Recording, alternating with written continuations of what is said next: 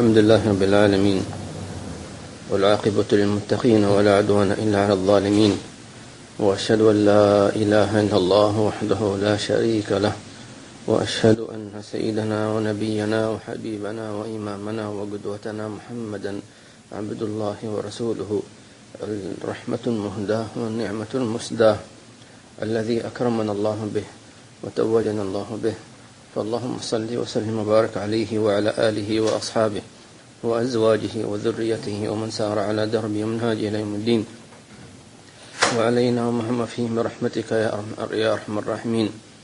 الحبيب الذي كان سيد المتوكلين وسيد الناصحين وسيد الدعاة إلى الله تبارك وتعالى المخلصين، فلذلك نقتبس من نوره ونهتدي بهديه ونمشي بهديه وبطريقه. والليلة إن شاء الله نأخذ ما توقفنا فيه الأسبوع الماضي من تعريف معنى التوكل على الله عز وجل. أسأل الله عز وجل أن يجعلنا وإياكم من المتوكلين عليه حقا، إنه ولي ذلك والقادر عليه. بسم الله.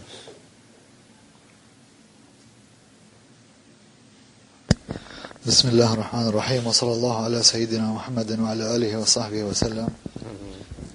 من كتاب منهاج العابدين للإمام أبي حامد الغزالي رحمه الله تعالى، ونفعنا به وبكم في الدارين، إلى أن قال: وأما حد التوكل فقد قال بعض شيوخنا إنه اتكال القلب إلى الله تعالى بالانقطاع إليه والإياس عما دونه، وقال بعضهم حفظ القلب إلى الله تعالى بموضع المصلحة بترك تعليقه على شيء دونه. قال الشيخ أبو عمرو رحمه الله: التوكل ترك التعليق، والتعليق ذكر قوام بنيتك عن شيء دون الله، بنيتك عن شيء دون الله تعالى. قال شيخ الإمام رحمه الله: التوكل والتعليق ذكران، فالتوكل هو ذكر قوام بنيتك من قبل الله تعالى، والتعليق ذكر قوامها عمن دون الله تعالى. والأقاويل عندي ترجع إلى أصل واحد، وهو أن توطن قلبك عن أن قوام بنيتك وسد خلتك وكفايتك إنما هو من الله عز وجل، لا بأحد دون الله تعالى، ولا بحطام من الدنيا، ولا بسبب من الأسباب. ثم إن الله تعالى إن شاء سبب له مخلوقا أو حطاما، وإن شاء كفاه بقدرته دون الأسباب والوسائط. فإذا ذكرت ذلك بقلبك وتوطنت عليه وانقطع القلب عن المخلوقين والأسباب بمرة إلى الله سبحانه وحده، فقد حصل التوكل حقه، فهذا حده. الحمد لله. ورحم الله الإمام الغزالي في نقله هذا الخطاب أو هذا الكلام وخلاصة هذا الأقاويل، حتى لا ندخلكم في تعريفات أهل العلم، لأن كل عارف بالله عندما يعرف التوكل إنما هو حسب ما بلغه في مقامه، لأن التوكل مقام، وهذا المقام له درجات، ولكل له يعني نظرته في التوكل. لكن خلاصة معنى التوكل هو توطين القلب، أي سكونه ومعرفته وشهوده أن لا أحد يعينه أو يعطيه أو يسقيه أو يكسوه أو يشفيه إلا الله سبحانه وتعالى، ولا يدفع عنه ضر، لا بشر ولا سبب. حتى الأسباب هي لا تدفع الضر بذاتها، تمام؟ إنما إن دفعت الضر فبقدرة الله التي أودعها فيها. بمعنى أن الماء هذا الذي نشربه، لماذا نشربه؟ لأننا نحس بالظمأ، لكن هل الماء هو الذي يذهب ظمأك؟ لا، هو سبب، ولكن الذي يذهب الظمأ هو الله جل جلاله وتعالى في علاه. فلذلك عندما أكون أنا موظفا أو أنتظر شخصا يعينني فأعتقد أن الوظيفة هذه من الله، وأن الله هو الذي فتح لي باب الرزق منها، فالرزق منه، وليست الوظيفة التي تعطيني أو العمل أو التجارة، لأنه ممكن إنسان يتاجر فيخسر، أو يكون موظف فلا يبارك له في رزقه مثلا، أو يأتي بالأسباب، أسباب الرزق، ولكن لا يأتيه الرزق. يعني مثلا شخص يعمل ويتاجر ولكن ما في رزق، فعمل بالأسباب. على ماذا يدل؟ يدل على أن الأسباب لا تأتي بالرزق، وإنما هي مفاتيح. وإذا الله عز وجل قد أذن، وهذه لكن حكمة الله عز وجل وسنة في الحياة، أن الله ربط الأشياء بأسباب، هو ربطها فقال: من كان ظمآنا فليشرب فإنني سأسقيه من خلال شربه للماء، ولكن لا يعتقد أن ماء هو الذي يرويه. ومن كان جائعا فليأكل مما أنا أعطيه، ولكن ليس الطعام هو الذي يشبعك، فأنا الذي أطعمك وأنا الذي أشبعك، وأنا الذي خلقت الشبع والطعام والفائدة في هذا الطعام. سبحان الله. فإذا عرفنا ذلك فهذا هو التوكل. إذن خلاصة الأمر، التوكل هو موضوعه، مكانه في القلب، مكانه في القلب. نعم. وأما حسن التوكل الباعث عليه فهو ذكر ضمان الله تعالى، وحسن حسنه ذكر جلال الله وكماله في علمه وقدرته ونزاهته عن الخلف والسهو والعجز وصفات النقص. فإذا واظب العبد على هذه الأذكار بعثته على التوكل على الله سبحانه في أمر الرزق. فإن قيل هل يلزم حسبك. يقول الإمام الغزالي في هذا الأمر أن طيب إذا عرفنا أن التوكل مكانه القلب، فكيف نحافظ على هذا المعنى في القلب؟ قال: حسنه هو أن تذكر نفسك أن أمر الرزق قد ضمنه الله عز وجل، والمقصود هو الرزق المضمون الذي أخذناه في الأسبوع الماضي. طيب، فإذا جاءك الشيطان يشككك فقل أن الله عز وجل قد ضمن جل جلاله.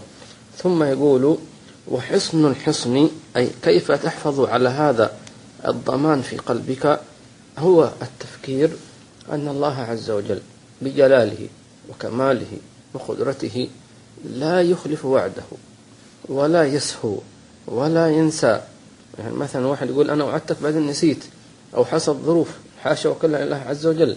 فالله عز وجل بقدرته وجلاله لا ينسى ولا يسهو ولا يغفل ولا يخلف وعده، حاشاه جل جلاله.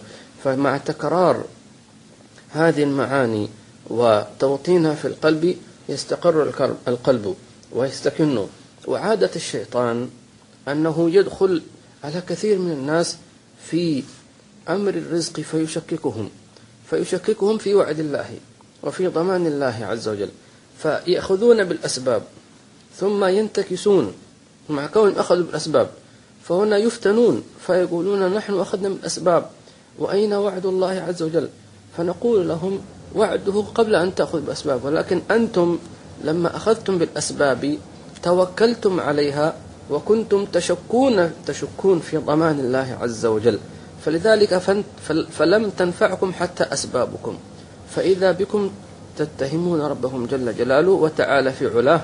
فالمقصد من ذلك أن العبد يوطن هذا القلب على أن الرزق من الله وهو الذي ضمنه ذلك، وأن يفكر أن الله لا يخلف الميعاد جل جلاله وتعالى في علاه.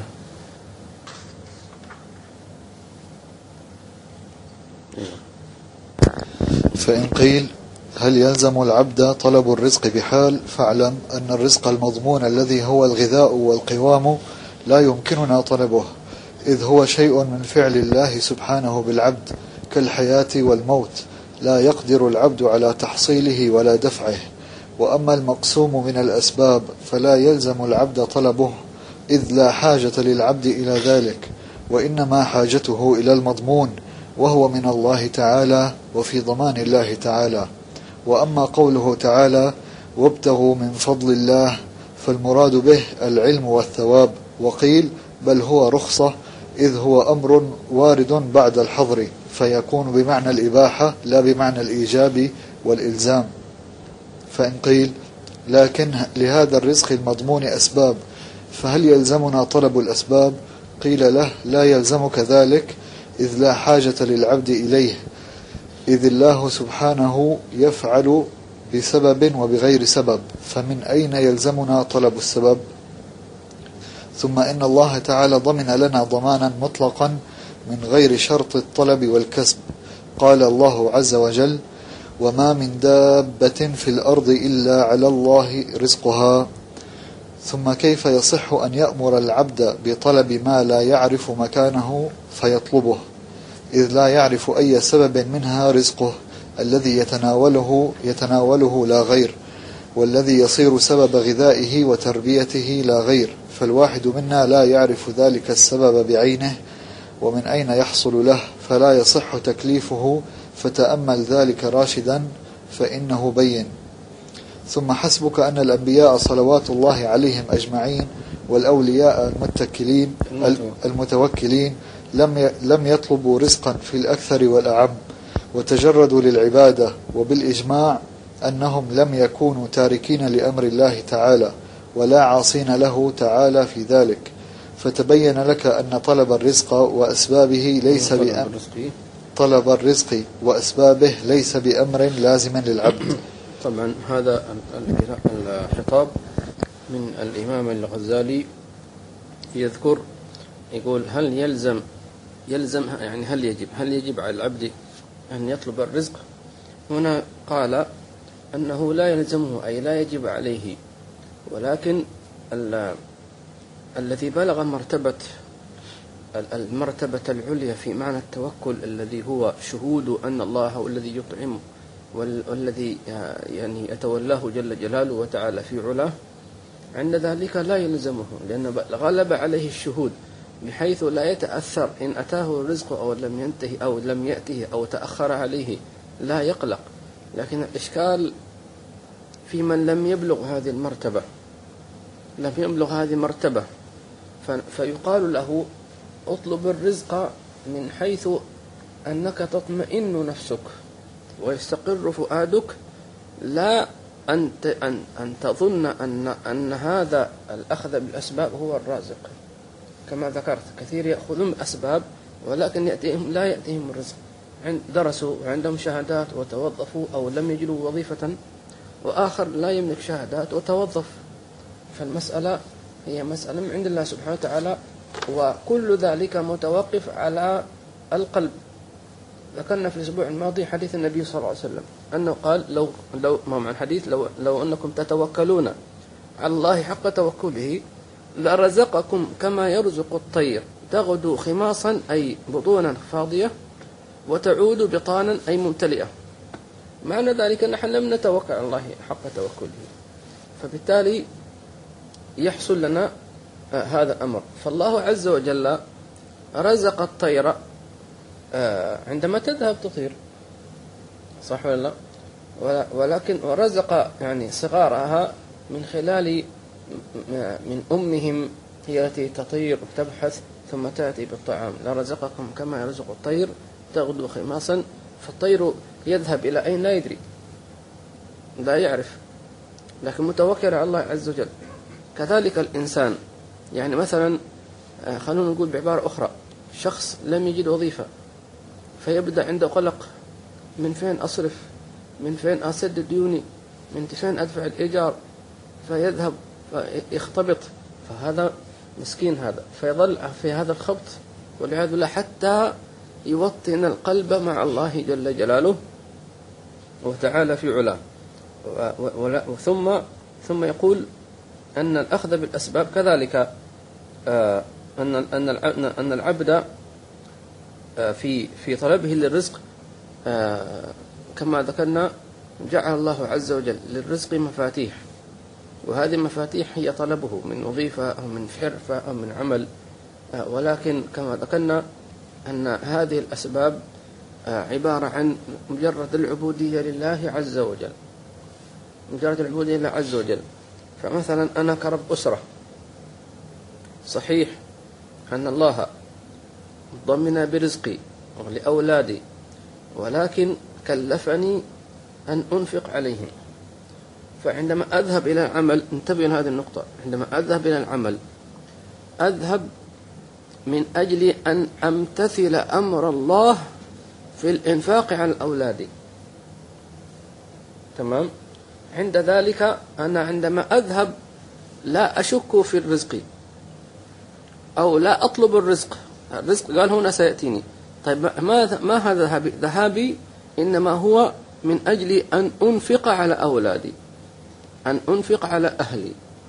طيب، ومنهم من يقول أطلب الرزاق في رزقه، أطلب الرزاق في رزقه، فأنت تبحث عن الرزاق لا عن رزقك جل جلاله وتعالى في علاه. وهذه معاني طبعا تحتاج إلى توضيح أكثر أو إلى تفصيل أكثر إن شاء الله في دروس قادمة إن شاء الله تعالى.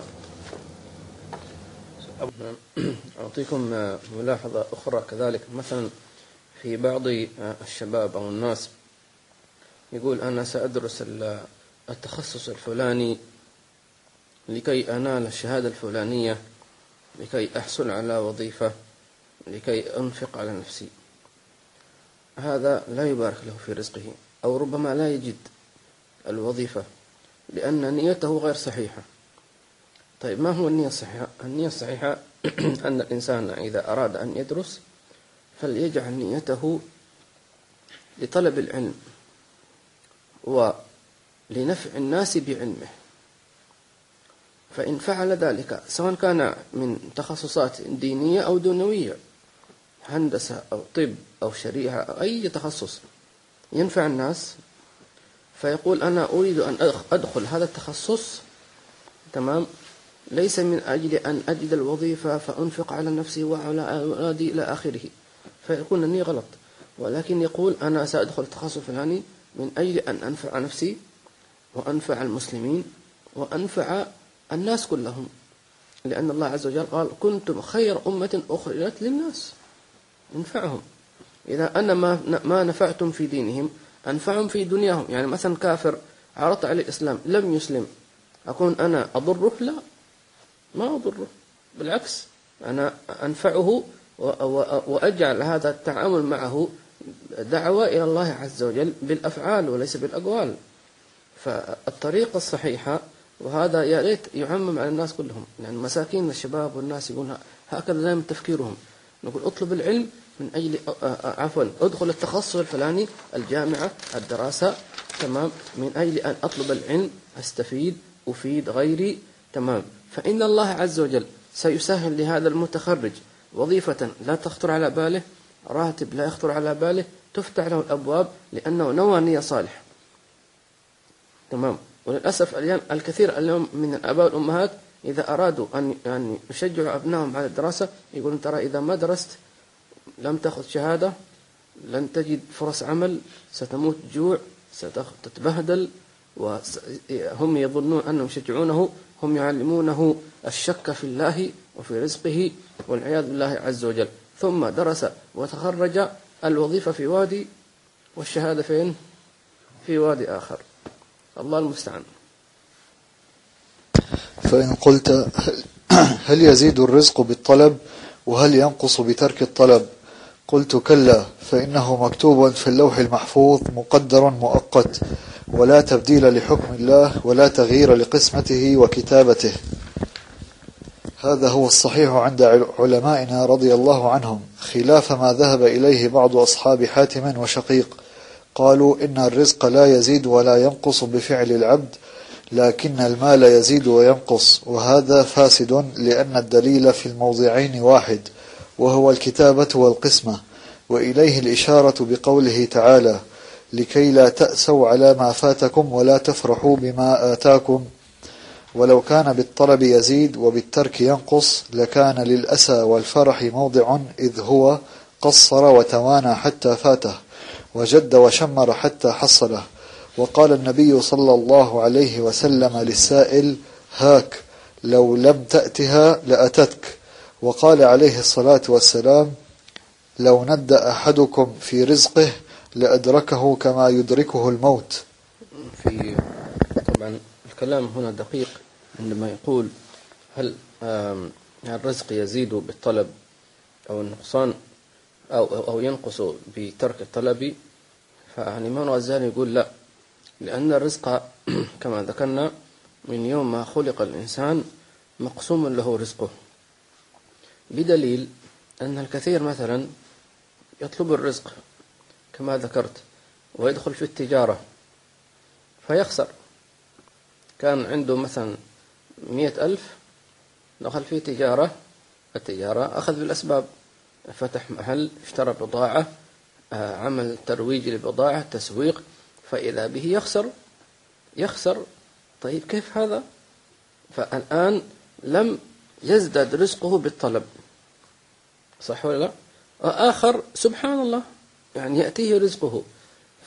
فالزيادة والنقصان ليست مرتبطة بالطلب، إنما هي حسب ما كتب في اللوح، ما كتب في اللوح المحفوظ جل جلاله. لكن ليس معنى أن الإنسان يجلس في البيت نقول لا، نحن نخرج عبودية لله عز وجل كما ذكرنا، نخرج امتثالا لأمر الله عز وجل.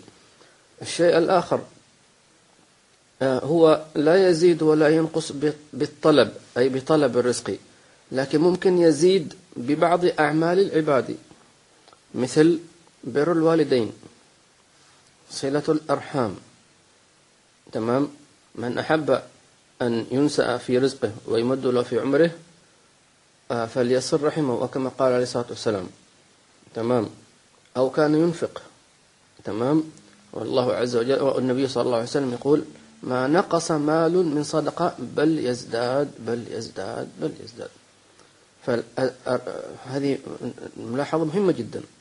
فالرزق لا يزيد ولا ينقص بالطلب، تمام؟ وإنما يزيد وينقص بماذا؟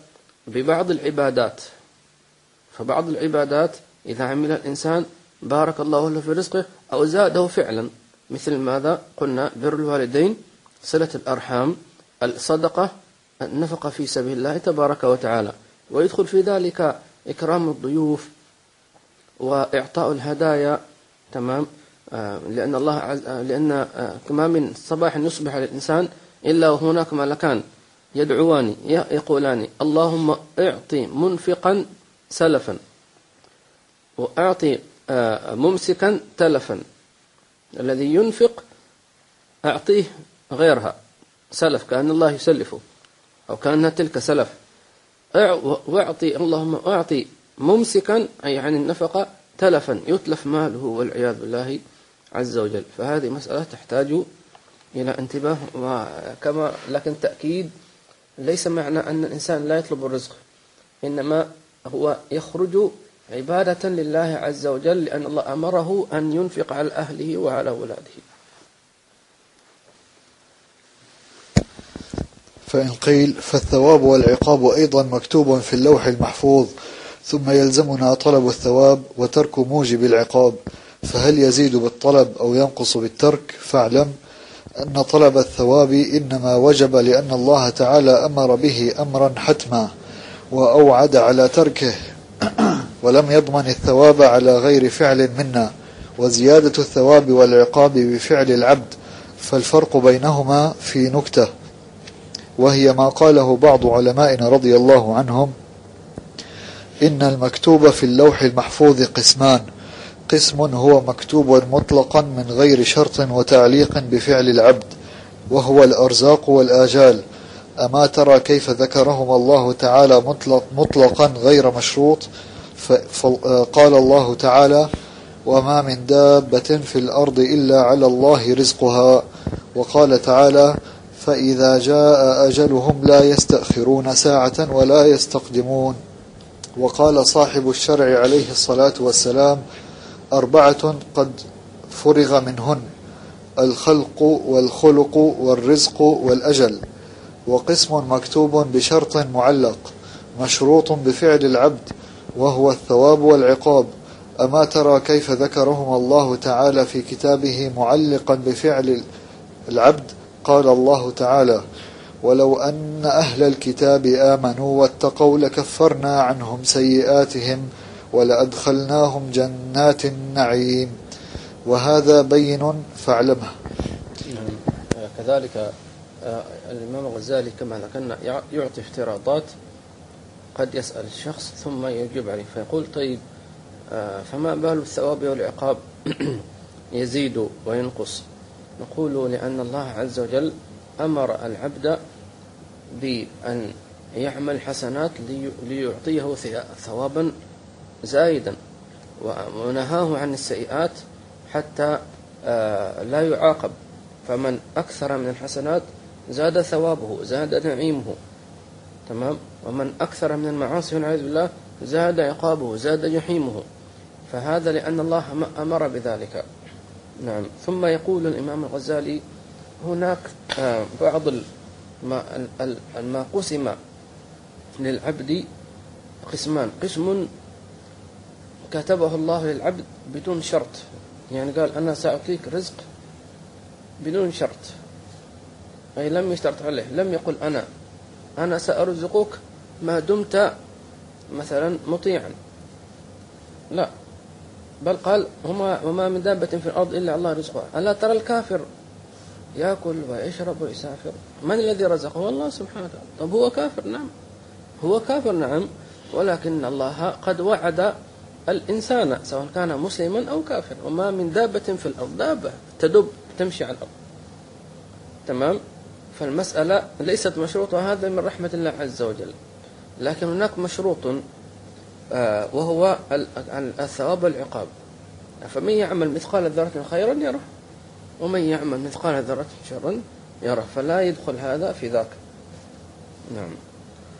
Here Abu Hamid al-Ghazali gives different scenarios saying what about عفوا ذكرت مسألة هنا، ذكر أن الأشياء المكتوبة بعضها لا تزيد ولا تنقص كالرزق والموت، أي لا تزيد بفعل العبد، بمعنى العبد لا يستطيع أن يزيد رزقه بفعله، تمام، وكذلك لا يستطيع أن يقدم أجله أو يؤخره بفعله.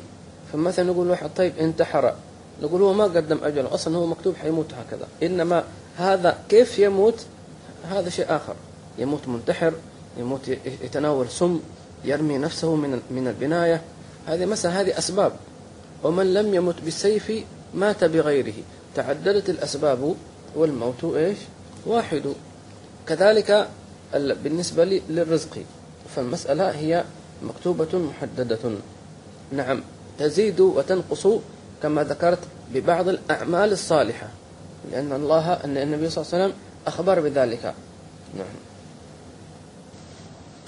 فإن قيل فنحن نجد الطالبين يجدون الأرزاق والأموال والتاركين يعدمون ويفتقرون، قيل له كأنك لا تجد مع ذلك طالبا محروما فقيرا أو فارغا مرزوقا غنيا، بل إن هذا هو الأكثر، لتعلم أن ذلك تقدير العزيز العليم وتدبير الملك الحكيم. وأنشدني أبو بكر محمد بن سابق الصقلي الواعظ رحمه الله تعالى بالشام: كم من قوي في تقلبه مهذب الرأي عنه الرزق منحرف، وكم ضعيف في تقلبه كأنه من خليج البحر يغترف. هذا دليل على أن الإله له في الخلق سر خفي ليس ينكشف. الله أكبر. وليس كل من يعلم الأسرار، اللهم اجعلنا من أهل الأسرار. الإمام الغزالي يقول يرد، طيب يقول فما لنا نرى أن مثلا يقول طيب لماذا أنتم تقولون أن الطلبة لا يزيد في الرزق وهكذا، فنرى الطالبين الرزق تزداد أموالهم أو التاركين للطلب تقل أموالهم. فرد عليهم الإمام الغزالي فيقول كأنك لا تجد مع ذلك طالبا محروما، يعني كأنه لا يوجد من هؤلاء الذين يطلبون الرزق فقراء، وكما ذكرنا يدخل في التجارة بالعكس، بدل ما يزيد رزقه ينقص يخسر. موجود أو مش موجود؟ كثير، ما أكثرهم. يعني كان قبل يدخل في التجارة كان عنده راتب وعنده فلوس وكل شيء، عنده طمع، طيب خلينا نجرب البضاعة الفلانية، خلينا نجرب، فجرب هنا وهنا، خسر 10,000 20,000، فإذا به صار فقيرا مديونا. وناس نعرفهم كانت عندهم ملايين، فعندما جاءت الأزمات الاقتصادية فليس عندهم ملايين ولا ملاليم، ليس عندهم، فإذا به يطلب الزكاة، عجيب، وعنده كان مشاريع وعقارات وشركات، فسبحان الله. ورجل آخر فارغ يعني متفرغ يأتيه رزقه، سبحان الله، الله وضع محبته في قلب الناس، حد يعطيه كذا وحد يهدي إليه هدية، سبحان الله. وهكذا علامة الله إذا أحب عبدا أرسل إليه من يحبه. ولذلك قيل إذا وجدت أموالك تعطى للمحبوبين عند الله ليس معناه فقط أن الله يحبك، بل اعلم أن الله يحبك وأن مالك حلال، تمام، لأن الله لا يرزق أحبابه بالحرام، إن الله يحبهم. فإذا ما وجدت نفسك تهدي لأحبابه وتطعمهم فهذا دلالة على أن الله يحبك، لأنه أرسلك إلى من يحبهم. الشيء الثاني يدل على أن مالك حلال، لأن الله عز وجل اختارك أنت من جملة عشرات التجار أو أصحاب الأموال، اختارك أنت. ربما هناك من هو أكثر منك مالا، أنت يمكن رصيدك كذا كذا في البنك وغيره عنده ملايين، لكن اختارك أنت وقال ووجدها في قلبك أن تعطي هذا كذا وتعطي هذا كذا، وهذا من العلماء وهذا كذا. اختارك أنت لأنه أحبك وأرسلك لمن يحبه، ورأى مالك طيب وأنك لا تتأسف عليه، فبورك لك في ذلك. الله يثبتنا وإياكم إن شاء الله تعالى. علمنا هناك ناس لا عامي موجود، هذا شخص عامي أمي لا يقرأ لا يكتب، تمام، عنده بنايات يملكها، لا يقرأ ولا يكتب، ما يعرف حتى يوقع، بس يبصم، لا يعرف حتى يكتب اسمه، اسمك مين فلان فلان، طب اكتب اسمك، ما أعرف، لكن عنده بناية 2 3 يملكها تدر عليه بالملايين، وناس عندهم شهادات من علم سبحان الله، أرزاق من الله جل جلاله وتعالى في علاه، والحمد لله. قال هنا سر خفي، ما هو هذا السر؟ نقول لكم هذا السر، هو لا ندعي أن هذا من الأسرار، ولكن ممكن نقول من الحكمة. من الأسرار أن هناك من العباد لو فتح الله عليهم الدنيا لنسوا الآخرة، لضلوا، لتركوا الصلاة، فالله بعلمه من رحمته بالعبد قد يقدر له رزق قليل حتى لا ينفلت، ولكن مشكلة العبد هذا يسيء الظن بالله، يقول الله ما يحبني، وهو يحبك ويحبك ويحبك. ولكن لما كنت قليل المعرفة بالله ما تعرف ربك فسمعت الشيطان، وأما إذا ما قدر عليه رزقه فيقول ربي أهانن، مسكين. أو أحيانا الله يعطي إنسانا أموال كثيرة، ليش؟ لعلمه أن هذا العبد كريم لن يبخل على الناس، على البسطاء، على المساكين، على العلماء، سيعطيهم، تمام. وشخص آخر قد يعطيه لأنه يعلم، لو عفوا شخص آخر لو نعم يعطيه من الدنيا وربما لا يصلي، فيقول طيب كيف يا رب، كيف تعطي هذا الإنسان هو مسلم لكنه ما يصلي؟ نقول طيب أين، ربما يقول أين هذا السر إذن؟ وبينما آخر فقير ويصلي ويصوم، نقول له نعم، ربما الله يعطي عبدا مسلما مالا كثيرا ربما لا يصلي، فلو أنه أنقص عليه المال لكفر، فهو ما بين كفر ومعصية، أيهما أهون، أن يكون عاصيا ولا كافرا؟ أن يكون عاصيا أهون، فلذلك الله أعطاه هذا الشيء أهون. هذه أسرار، لكن المؤمن ما يسأل ربه ليش ولماذا، خلاص أنا أعلم أن الله عز وجل حكيم مدبر ألا يعلم من خلق وهو اللطيف الخبير سبحانه وتعالى. آمنا وصدقنا. ولذلك نهاية الدرس اليوم أعطيكم كلمة مهمة جدا، هي اجعلوها يعني في قلوبكم في بالكم. اعلم أن ما فيك وفي وفي فلان وفلان مما أنت عليه من الرزق سواء كان كثيرا أو قليلا، فاعلم أن هذا هو الخير لك.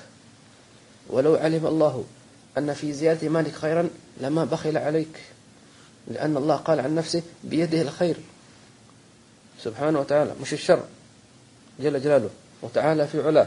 طيب ولو علم الله أن هذا الدنيا أو الرزق الكثير سيجعلك فيه خير لك لن يبطئ عليك الرزق، سيعطيك جل جلاله. إذن ما دمت أنا في رزق هذا، وظيفتي البسيطة هذه، بيتي البسيط هذا، سيارتي البسيطة هذه، تمام، لا يعني لا أعترض على الله عز وجل. وليس معناه أنني لا يكون عندي طموح أو أمل، لا بأس، لكن أهم شيء عندما أريد أن أوسع تجاراتي، تمام، أوسع معاملاتي لنفع الناس لا لزاد ثرواتي، تمام، ليس معناه أنني أشك في الله، كلا، وليس معناه أن هذا لا يكفيني، كلا، ولكن أقول أنا سأوسع تجاراتي مش ليزيد رزقي، بل أوسع تجاراتي من أجل أن أنفع الناس، أوظف الموظفين. فإذا افتتحت شركة وظفت فيها 1000 شاب، هؤلاء 1000 الشاب هذا إذا توظفوا واشتغلوا سيتزوجون، فيكون بذلك صاحب هذا الشركة كان سببا في ستر الناس، في إطعامهم، في تزويجهم، فيأخذ ثواب العمل وإطعامهم وزواجهم إن نوى هذه النية. لكن إذا ما نوى ذهبت عليه. نسأل الله عز وجل أن يثبتنا وإياكم ويحفظنا وإياكم. صلى الله تعالى وسلم على سيدنا محمد وعلى آله وصحبه. الحمد لله رب العالمين.